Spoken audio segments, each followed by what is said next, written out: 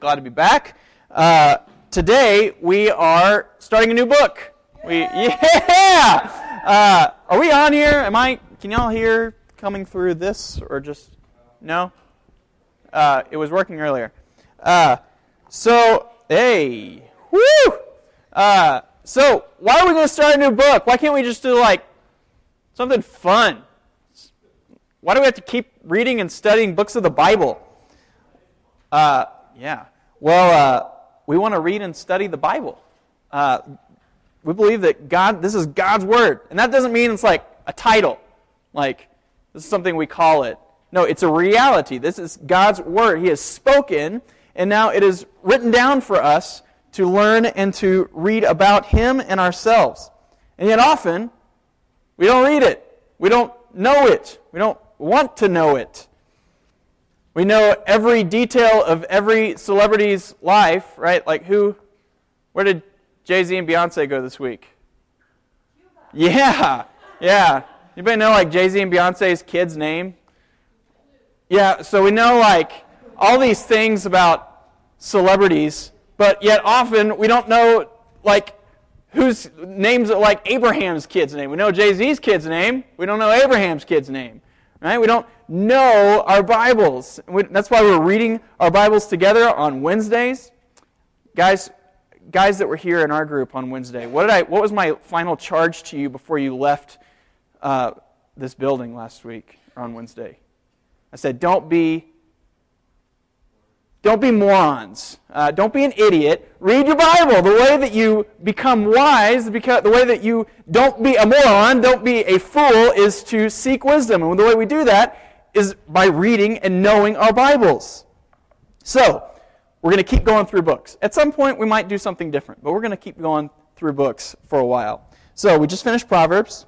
And we actually haven't, since I've been here, actually gone through a book together. We started with the Sermon on the Mount for 8 or 10 weeks, and we did the parables of Jesus for 8 or 10 weeks, and then we spent a lot of time in Proverbs for the last 10 weeks, but we didn't go through from start to beginning. We just kind of picked and chose some themes throughout. So we're going to go start to finish now, the book of 1 John.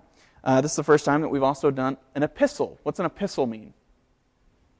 What does this mean? You guys know this word? You'll hear it a lot in churches, but what does it mean? A letter. Okay, so John is writing a letter. Paul, in all these books, Galatians, Ephesians, Philippians, he's writing letters to churches in Galatia, Ephesus, Philippi. John is writing a letter. So we're going to talk a little bit more about that in just a minute, but also the reason we're reading 1 John is this is a great follow-up to what we just read on our Wednesday time in discipleship. We read the Gospel of John. This is the same guy. And we're going to see lots of the same kind of themes worked out from his gospel as we're going to see in this epistle. And finally, the reason we're going to do this one is because if you guys were in the main service last week, I gave you a Luther quote. Martin Luther said, "Every week I preach justification by faith to my people because every week they," what? You guys remember? They forget it. We forget the gospel. And John is not going to let us forget the gospel in this. So for the next 10 weeks, he's just going to pound you over the head with the gospel and beat it into submission into you. So I hope that over the next 10 weeks you begin to understand and love the gospel even more. So, let's go.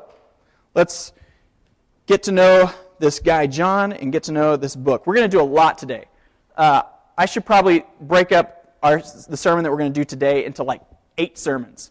But we're going to do a lot so we can get this done in 10 weeks. We're going to finish 1 John before we go to camp. So we're going to do the whole first chapter today, which might be silly, but we're going to do it.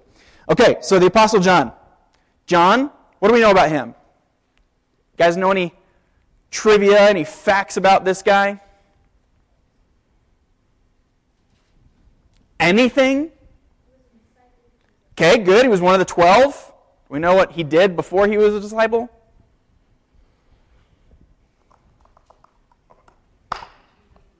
Yeah, that he calls himself that in his gospel. He calls himself the disciple whom Jesus loved. We don't know if he means I'm the one he loved most, or he loved all of us, and I just don't want to use my name, but he loved me. But he was certainly part of one of Jesus's inner circle. So he was there in at Jesus' transfiguration. He was there at the Garden of Gethsemane. Not all the 12 were at these places, but Jesus invited him to be there, often with Peter and his brother John.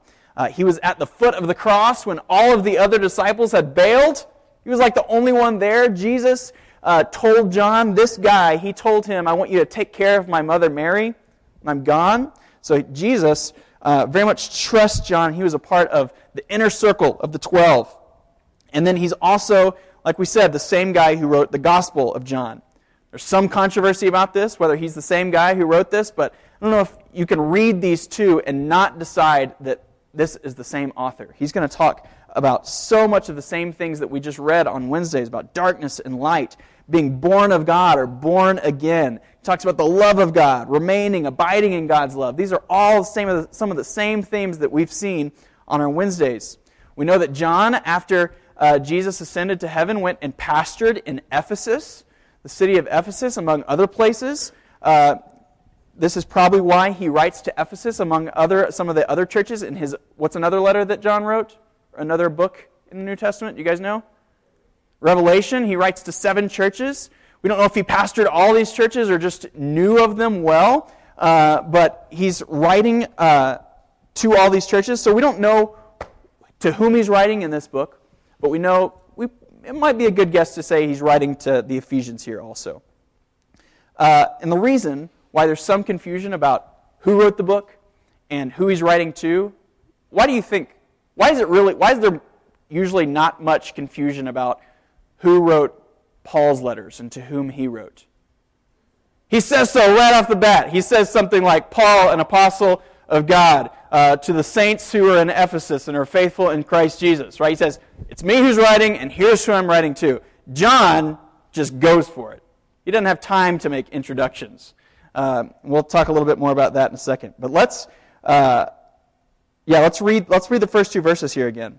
JJ read the whole thing for us earlier, but John says, that which was from the beginning, which we have heard, which we have seen with our eyes, which we looked upon and have touched with our hands, concerning the word of life. The life was made manifest, and we have seen it, and testified to it, and proclaimed to you the eternal life, which was with the Father, and was manifest to us. That which we have seen and heard, we proclaim also to you, so that you too may have fellowship with us. So, it's like I said, he doesn't have time to say, hey, my name is John. To all you guys who are in Ephesus, he has something to say, and he's going for it. Remember we talked about one of the first weeks I was here about how the gospel of Jesus is a proclamation. It's something that happened in history. And this something that happened in history then changes all of life. This is what makes Christianity different than nearly all other world religions, which all other world religions are just kind of like some advice, some self-help. This is what you should do to have a better relationship with God or with other people. No, the gospel is something that happened. It is an announcement. And that's what John is saying. Here's what happened, and because this is what happened, I got to tell you because it's going to change everything. It's going to change your entire life and the way you see the entire world. So, the first thing that he says is he says, that which was from the beginning. Do you guys remember reading in the book of John, the Gospel of John, something that this kind of reminds you of? That which was from the beginning? I'll give you a hint. It's also like the first verse of the Gospel of John. What's John 1:1? How does he start his Gospel? In the beginning was the Word, and the Word was God, and the Word was with God, and the Word was God. He's saying the exact same thing. He's saying Jesus was before the creation of the world. Jesus has always been. He is just as God has been always in pre-eternity, right? God doesn't have a beginning. Jesus is exactly the same way. So he's saying here, if you have your sheets here, he's confronting 2 heresies, or what's a heresy? A false teaching, something that's not right about God or Jesus or the gospel. So he's going to confront 2 heresies that were going on probably in Ephesus or wherever John is writing to. That the first one is that Jesus was not fully God. Okay? So if he is not pre-eternal, then that means he was made. God made him. And John is going to confront that right away. And incidentally, this is also a heresy of two major religions today, the Jehovah's Witnesses and the Mormons, who say that Jesus was either like a son of God that God later had, or he was like a preeminent figure, like kind of like a chief angel, right? They believe that Jesus is not the pre-existing Son of God. They believe that he is not fully God. And apparently John is countering a similar heresy here. And then he's also countering, though, that some people are also saying that he's not fully man. John says, that which we have seen from the beginning, which we touched with our hands, which we saw with our eyes, we heard his voice. Apparently, some of these guys were teaching that Jesus wasn't really a man. He looked like a man. He looked and appeared to have a body, but you couldn't really touch him if you wanted to. You know that whole story, the cheesy story about, there was only one set of footprints on the beach, and the reason was because Jesus was carrying you all along. Well, as silly as that is, that couldn't have even happened because Jesus didn't have a body to make footprints, right? So there were some people that were teaching this, probably because some Greeks at the time said that everything physical is bad. Everything spiritual is good. So our bodies are bad. Our bodies are corruptible. And if Jesus is really God, then he couldn't have had this evil body. But this is an important belief of ours, that Jesus actually was a man, that he actually had a body, that he was fully God and fully man at the same time. So John says, we touched him. We touched him with our hands. Later on in chapter 4, he's going to say that Jesus Christ has come in the flesh. He actually had a body. There were many, and then in his next letter, 2 John, he says, "For many deceivers, or false teachers like we've been talking about, have gone out into the world, those who do not confess the coming of Jesus Christ in the flesh." But John is saying, no, he actually had a body. We touched him. We felt him. And not only when he was teaching and healing, but when he was resurrected, we touched him. He says, I know that sounds crazy to you. Even we thought he was a spirit. In the book of Luke, Jesus comes to them and he says, "Behold my hands and feet, and touch me, and see. For a spirit doesn't have flesh and bones, as you see that I have." He's saying, not only did I have a body when I was teaching and healing, but now that I have been resurrected, I'm not just a spirit. This is my resurrected body. And John is saying, I know this because I touched his body. I felt him. I saw him. I heard him. This is all of what he's saying in our first 2 or 3 verses here. He said, we actually felt his skin. We actually felt the holes in his hands and feet. If you want to hear more about what we saw and heard, go read my gospel. Okay? John is claiming to be an eyewitness to all this. And this is one of the most important parts of our faith, that the gospel accounts are actually eyewitness accounts made by the apostles or those close to the apostles to say, this is what we actually saw and heard. Incidentally, if you take like an intro to religion or intro to philosophy course at UNM or any other college in a couple years or next year, this is going to be one of the things that is brought up, that these aren't eyewitness accounts, that they're probably written down a couple hundred years after Jesus. They were just writing down some tall tales like Hercules or Zeus. And if that's true, if they're right, then our faith is gone. We have no basis to believe that this is actually factual. But we do have great reason to trust in the reliability of the Gospels as eyewitness accounts. Incidentally, that's why we'll spend an entire evening on this summer. We talk about the reliability of the Gospel accounts as eyewitness accounts. So, John is saying, I was there. I saw him. I heard him. I touched him. So you'd better listen to what I have to say about him. And what he's going to say is, the whole incarnation, the whole God becoming man part, and the whole resurrection part might sound crazy, but what the really crazy part is this. Verse 3, he says, that which we have seen and heard, we proclaim also to you, so that you may have fellowship with us. And indeed, our fellowship is with the Father and His Son, Jesus Christ. He's saying, the crazy part, the thing that I want you to hear is that you might have fellowship with God. John might be saying, all right, I know lots of you guys in Ephesus aren't Jews. you're Asian, you're Greek, you live in Turkey, so you might not have a great understanding of the Old Testament. You might not have a great understanding of what has happened with God and His people before. But you see, people have never quite had fellowship with God like we have now. Moses, one of our great fathers, was told to remove his sandals, for he is standing on holy ground. When Moses was getting the law from God, the people couldn't even touch the mountain that Moses was on, or they would die. One time, the Ark of the Covenant was being transported, and it was like tipping off, and some guy tried to steady it, and he was struck dead immediately. This guy did not have close, intimate fellowship with God. He was struck dead when he came into fellowship with God. This might sound harsh to you, people of Ephesus, but I'll tell you why this has to be in just a minute. For now, though, let me tell you that the reason Jesus came is so that we might have deep fellowship with God, that we might know Him intimately. Jesus didn't just come to improve our relationships. He didn't just come to save us from hell and save us from our sins. Yes, those are true. But He came so that we might have fellowship with God, that God might get great glory by saving people, saving sinners. He came so that we might receive the very life of God. Remember when I wrote in my gospel, when I told you about how when Jesus came to Nicodemus, and that Jesus told Nicodemus that he had to be born again or receive the life of God from above? This is why Jesus came, so that we might receive the life of God and have fellowship with Him. At the Passover meal, Jesus washed our feet, the disciples' feet, our feet. How He told us to abide in Him and remain in Him, that we might have His life.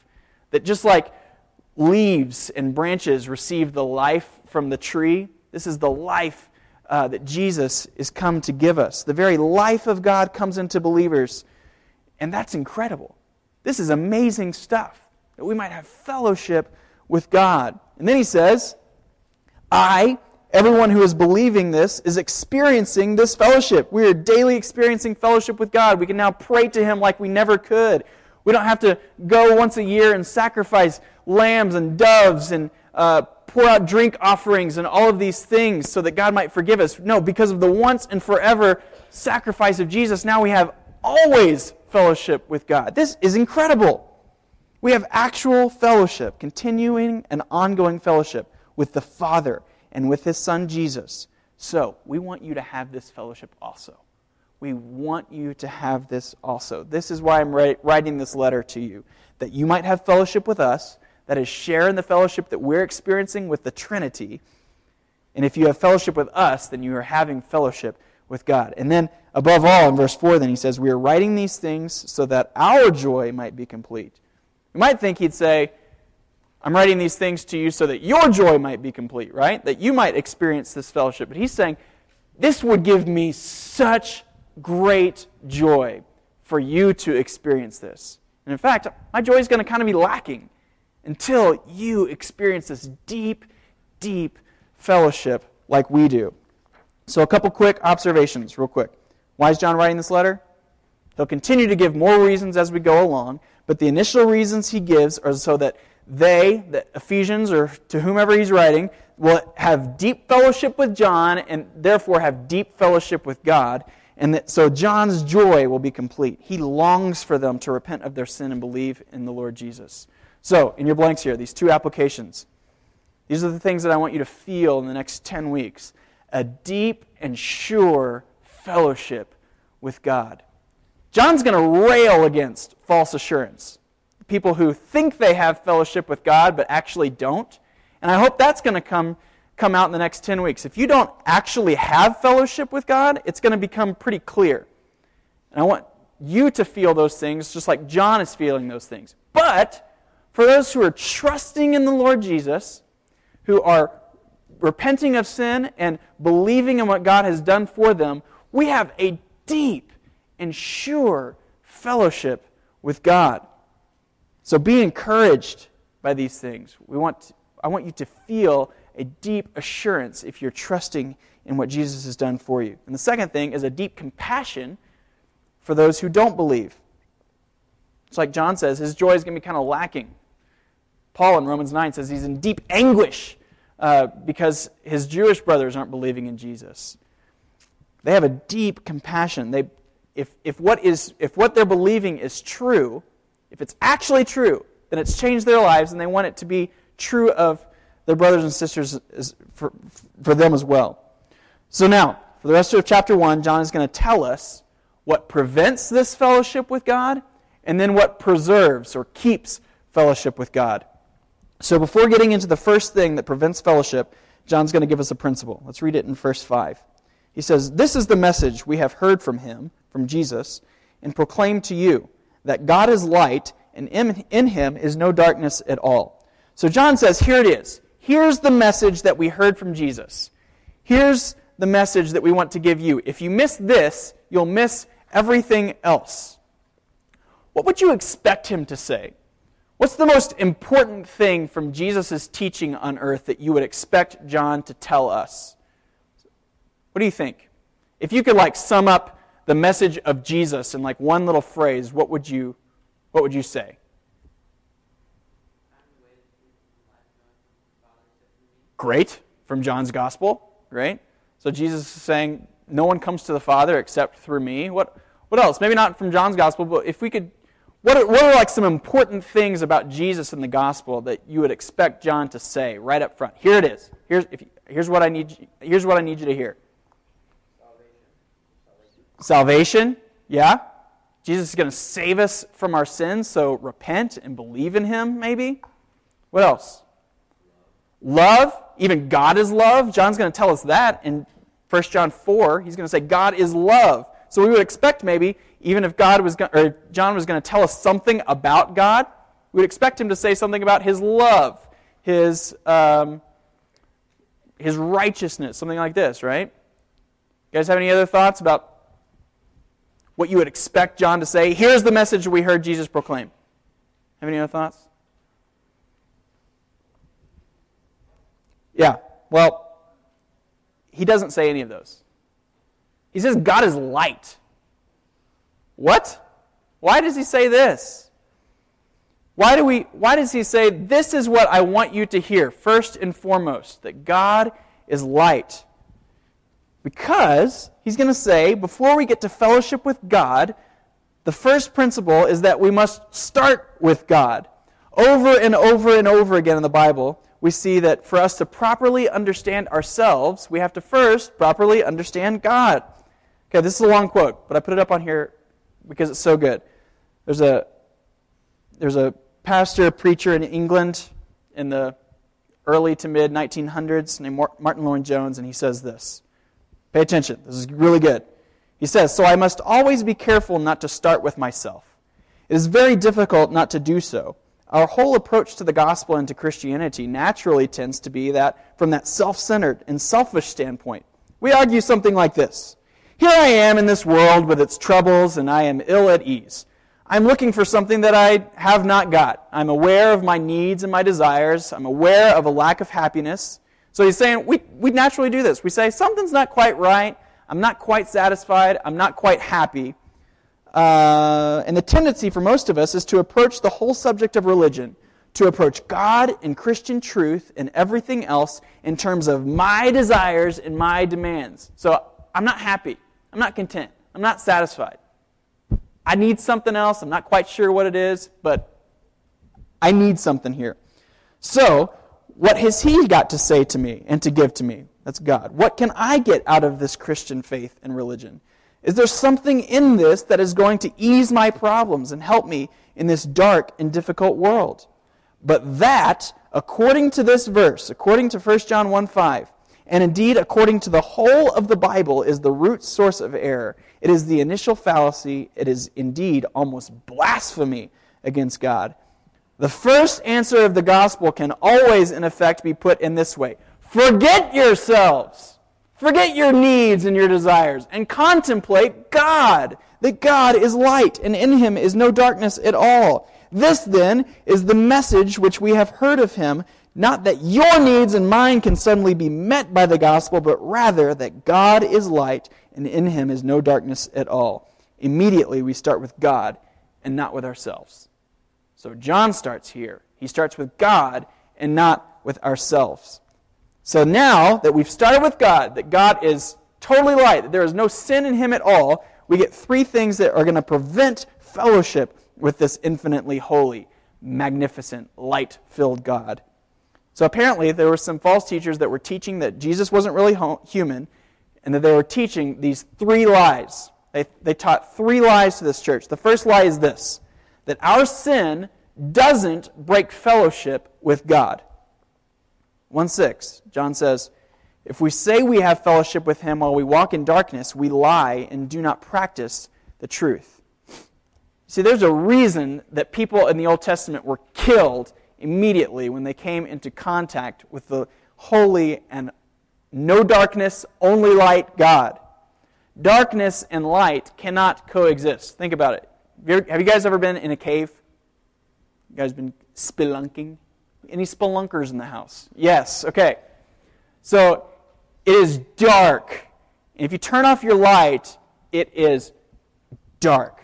Put your hand right here, and you cannot see it. There is no light. What happens when you turn on a light? You can see, and the darkness goes away. Do darkness and light compete? Can you have if I turn on the light in here, is there little pockets of darkness that I can walk through and not see my hand? No, the light consumes all of darkness. They cannot coexist. The light gets rid of all darkness. It swallows up and destroys the dark. The holiness of God will not allow for sin and for darkness. They cannot coexist. They cannot be together. And we see in the Bible that there are two kingdoms. There's a kingdom of light, the kingdom of God, and then the kingdom of darkness, the kingdom of Satan. I hope you guys have been hopefully been reading this week in Ephesians 2, as we'll read and talk about on Wednesday, is that we were all born into this kingdom of darkness. This is what we saw in Wreck-It Ralph last night, right? The people in Sugar Rush are enslaved. Their minds do not remember who the true king is, right? That's what we sang in the song from Ephesians 1 and 2, that we are naturally children of wrath, that we don't want God, that we are born into the kingdom of darkness, and the king of darkness is the king that we love most. We hate the king and the kingdom of light. So, Lloyd Jones says, in this first verse, when we're walking in darkness represents everything that is opposed to God, everything that is opposed to His holiness and perfection, everything that is opposed to His desires for the world and man. John is saying that by denying that sin is a big deal, you completely miss who God is and miss who you are entirely. That is to say, if you walk in darkness or if you live in continual and unrepentant sin, John is saying you don't have fellowship with God. And in fact, you're not even a Christian. We'll talk more about this. Like I said, I wish I could spend an hour on that one verse. We'll spend more on this even next week. John's going to keep hammering this idea of walking in sin and walking in light. So we'll talk more about this as we go for the next 10 weeks. But John is saying, if you're walking in darkness, if you're living in continual and unrepentant sin, you don't have fellowship with God. The second lie then he gives us, apparently some false teachers were saying that we don't have a sinful nature. Verse 8, John says, if we say we have no sin, we deceive ourselves, and the truth is not in us. And this is similar to the first lie, but John here isn't talking about walking in sin, like specific acts of unrepentant sin, but about our very nature. Apparently, these teachers were, at best, teaching that maybe we just had some bad habits that needed some cleaning up. But no. On Wednesday in our group, when we were reading Ephesians 1, I talked about how silly it would be if you had, what's the symptom of like a throbbing shoulder and like a tingling left hand? A left shoulder and a left hand. What does that generally indicate? A heart attack, right? If I have this deep throb in my shoulder and tingling hand, I know that a heart attack is coming. How silly would it be if I just was like, hey, anybody got any ibuprofen? My shoulder really hurts. Right? This is really annoying. That would be really dumb, right? What I should do is go to the hospital immediately because a heart attack is coming. John is saying, you stupid people, you are just treating some symptoms and rather than your heart. John is saying our nature, the constant influence that causes you to sin must change, not just cleaning up some bad habits. So the question shouldn't be, man, why did I do that? But what in me caused me to think that that was a good idea, to be convinced that that sin was good for me, that was actually good, and then to do it? What caused that? And the only answer can be what Paul says in Romans 7. He says, "For I know that nothing good dwells in me, that is in my flesh." That's why he's saying how great it will be to be absent from flesh. Not necessarily just absent from our bodies, but absent from a flesh that wants to sin, wants to do what is displeasing to God. So, John's saying, if you deny that you are at your core a rebel, glad to remain under the kingdom of darkness, and in need of a merciful heart transformation, then you're deceiving yourself, and the truth is not in you. You don't have fellowship with God. The third lie, then, is in verse 10, that we don't need forgiveness. This might be a little hard to see, but John says, if we say we have not sinned, we make him a liar, and his word is not in us. Why do we make God a liar if we say that we haven't sinned? What does he mean by this? If you say that you have not sinned, you make God a liar. How is that? What do you guys think? Why is God a liar if we say that? Any thoughts? It's kind of hard. Yeah, he says all throughout the Bible that you are a sinner. So if you say, I'm not a sinner, then one of you is a liar. In fact, John's going to say over and over, the reason that Jesus came was to save us from our sins. This lie is also similar to the first, saying that that we can walk in darkness and not break fellowship with God, but it's basically saying, nope, I'm good, God. Not only is my sin not a big deal, but I don't need forgiveness. I was preparing for this on Thursday, and on my drive home, there was a car in front of me that had a bumper sticker that said, born okay the first time. Thanks, though. What's this bumper sticker saying? Don't need to be born again. So the people, our culture that says, you must be born again, he's saying, nope, I don't need to be born again. I'm good the first time. He's saying, I don't need forgiveness. I don't need God to forgive me because my sin is not a big deal at all. Thanks, though. And before we say, hey, that guy was really silly to think that, don't we do the same? Don't we think the exact same thing? Aren't there things in your life that the Bible is quite clear that is sinful, that is rebellion against God, that you think, not that big of a deal, that we minimize? We say, no big deal. Maybe someday I'll maybe kind of clean this up, stop doing this, start doing this. And we justify our sin in all sorts of ways. It wasn't my fault. Who cares? John is saying, if this is the lie that you believe, if this is the way you're living, minimizing your sin, saying that it doesn't need forgiveness, you don't have fellowship with God. And again, we should spend a whole sermon, a whole morning just on that one. But we'll keep talking about this more and more over the next 10 weeks. So, what do we do then? What are the antitheses? What are the opposites of these lies? What preserves or keeps fellowship with God? John says that believing these lies are not only a big deal that we must pay attention to, but if you believe these lies, you're not a Christian. So how do you have fellowship with God? So, rather than denying that sin breaks fellowship with God, what should we do? He says, walk in the light. This is the first thing. Instead of denying that sin breaks fellowship with God by walking in darkness, rather, walk in the light. Verse 7, he says, if we walk in the light as He is in the light, we have fellowship with one another, and the blood of Jesus, His Son, cleanses us from all sin. So, is John saying that we now never sin? You guys think that? Is that what he's saying? Is just walking in the light mean you stop sinning? No, how do we know that John doesn't mean that? Because he told us if we say that we have no sin, we deceive ourselves, right? So we'll talk more about that next week also. But I think what he's saying is by walking in the light is if we see God more clearly, if we see Him wholly without sin, as light without dark, then our sin will also be illuminated. All right, you guys have zits and blackheads, right? I do too.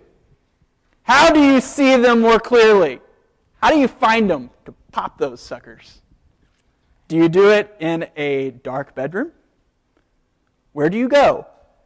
The bathroom. What's in the bathroom? A mirror. And how do you see them even better? Turn on all the lights, right? Those really hot, bright lights that really see every little pore, right? The only way you can see all these little blemishes is by having great light, right? So when we see God as light, our sin becomes illumined, becomes lit up. Have you guys ever been around like a really, really, really godly man or woman, like a 75-year-old man or woman, that are just this old woman is just exuding joy and peace and patience and kindness and self-control. Scripture is just pouring out of her mouth as she's memorized it for the last 75 years. Have you guys been around a person like this? Don't you kind of feel when you're around someone like that? Don't you become like more aware of how you are not peaceful, how you are not patient and kind and self-controlled? And don't you kind of like feel guilty about how you're not memorizing Scripture and want to be like that? You guys feel that? I have in my life. Well, multiply that by an infinity, and I think this might be what John is saying. When we see God for who He really is, we will see our sin for what it really is, and we will begin to hate it. We will begin to loathe it and want to not be in that anymore, not want to walk in darkness anymore, but want to walk in the light. We'll see God accurately, and then we'll see ourselves accurately. So remember, when I said that Lloyd Jones says that walking in darkness was being in complete opposition to the kingdom of light, he says that walking in the light, then, is the antithesis and exact opposite of walking in darkness. Therefore, it doesn't mean that I claim absolute perfection, right? We don't stop sinning. But it does mean that I claim that I now belong to a different realm, to the kingdom of light and to the kingdom of God. In that kingdom, alas, I may be most unworthy. But though unworthy, I am in it. I am in that kingdom, and I belong to it, and I'm walking in the realm of light. We see our sin, and we hate it. If we refuse to face our sin, that means that we refuse the light, and we actually very much dislike the light. Which then leads us to the second thing. Rather than the second lie of denying our sinful nature, we confess our sins, both to God and to each other. Remember, when we walk in the light, we're honest about our sin. We hate it, and we want to have fellowship with God and fellowship with others. So this means specifically. We don't just say, well, I'm just a sinner. God's made me this way. Right? God's grace is bigger than all this. He's going to forgive me, so I don't need to actually confess. Yes, He will forgive us our sins and cleanse us from all unrighteousness. But how does He do that? By first us confessing our sin to Him. Not just to Him, but to confess to others when we sin against each other. We spent a whole hour on this at the Claris conference. Timothy Lane talked about confessing our sin to each other and needing and asking for forgiveness of others. Go back and listen to that if you missed it. So we see our sin clearly. We hate it. We confess it to God and to others, and we ask for forgiveness. And then lastly, rather than believing the third lie of denying our need for forgiveness, we trust in the blood of Jesus. Verse 7, the blood of Jesus, His Son, cleanses us from all sin. What can wash away my sin? Let's answer that question. We sing it. What? Nothing but the blood of Jesus. My hope is built on nothing less than Jesus' blood and righteousness. All other ground than Jesus' blood is sinking sand. So we trust in it. We trust in it when we first believe in Him, and we trust in it for the rest of our lives. It cleanses us, it forgives us, and it also sanctifies us. It makes us more like Him. So walking in the light doesn't mean that we become sinless. But it does mean that we sin less. You might have heard someone say this, right? We sin less because we hate our sin. We want to be out of darkness and in the light. We hate our sin. We confess it, and then we trust in Jesus to not only cleanse us and purify us, but to make us more like Him. So fellowship with God is a major, major message of Jesus' gospel. Fellowship with God is maybe the major message of 1 John. But we must first see God clearly.